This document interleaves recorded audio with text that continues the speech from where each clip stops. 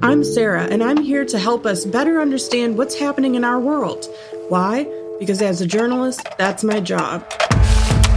I've been a journalist for 14 years now, and one of my favorite things about my job is being a microphone and a camera, almost like a stage for other people to share their stories, kind of like a megaphone that they can talk out of and more people can hear them.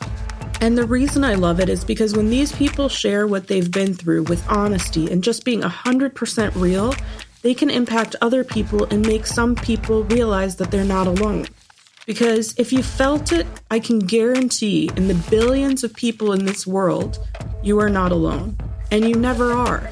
But people don't know how much they have in common until they listen.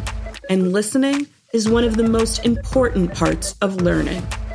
Every week, we'll talk about the stories that you may overhear some adults talking about, like war or elections, and we'll break it down. Break it down. Break it down. And we'll break it down. Yes. We know you've got lots and lots of questions about war and what's going on in the world, and I'd like to break them down with you in future episodes of the show. So if you have a question about war, or if there's something else going on in the world that you want us to break down, write to us or record a message and email us. Thank you for hanging out with me today, and stay curious.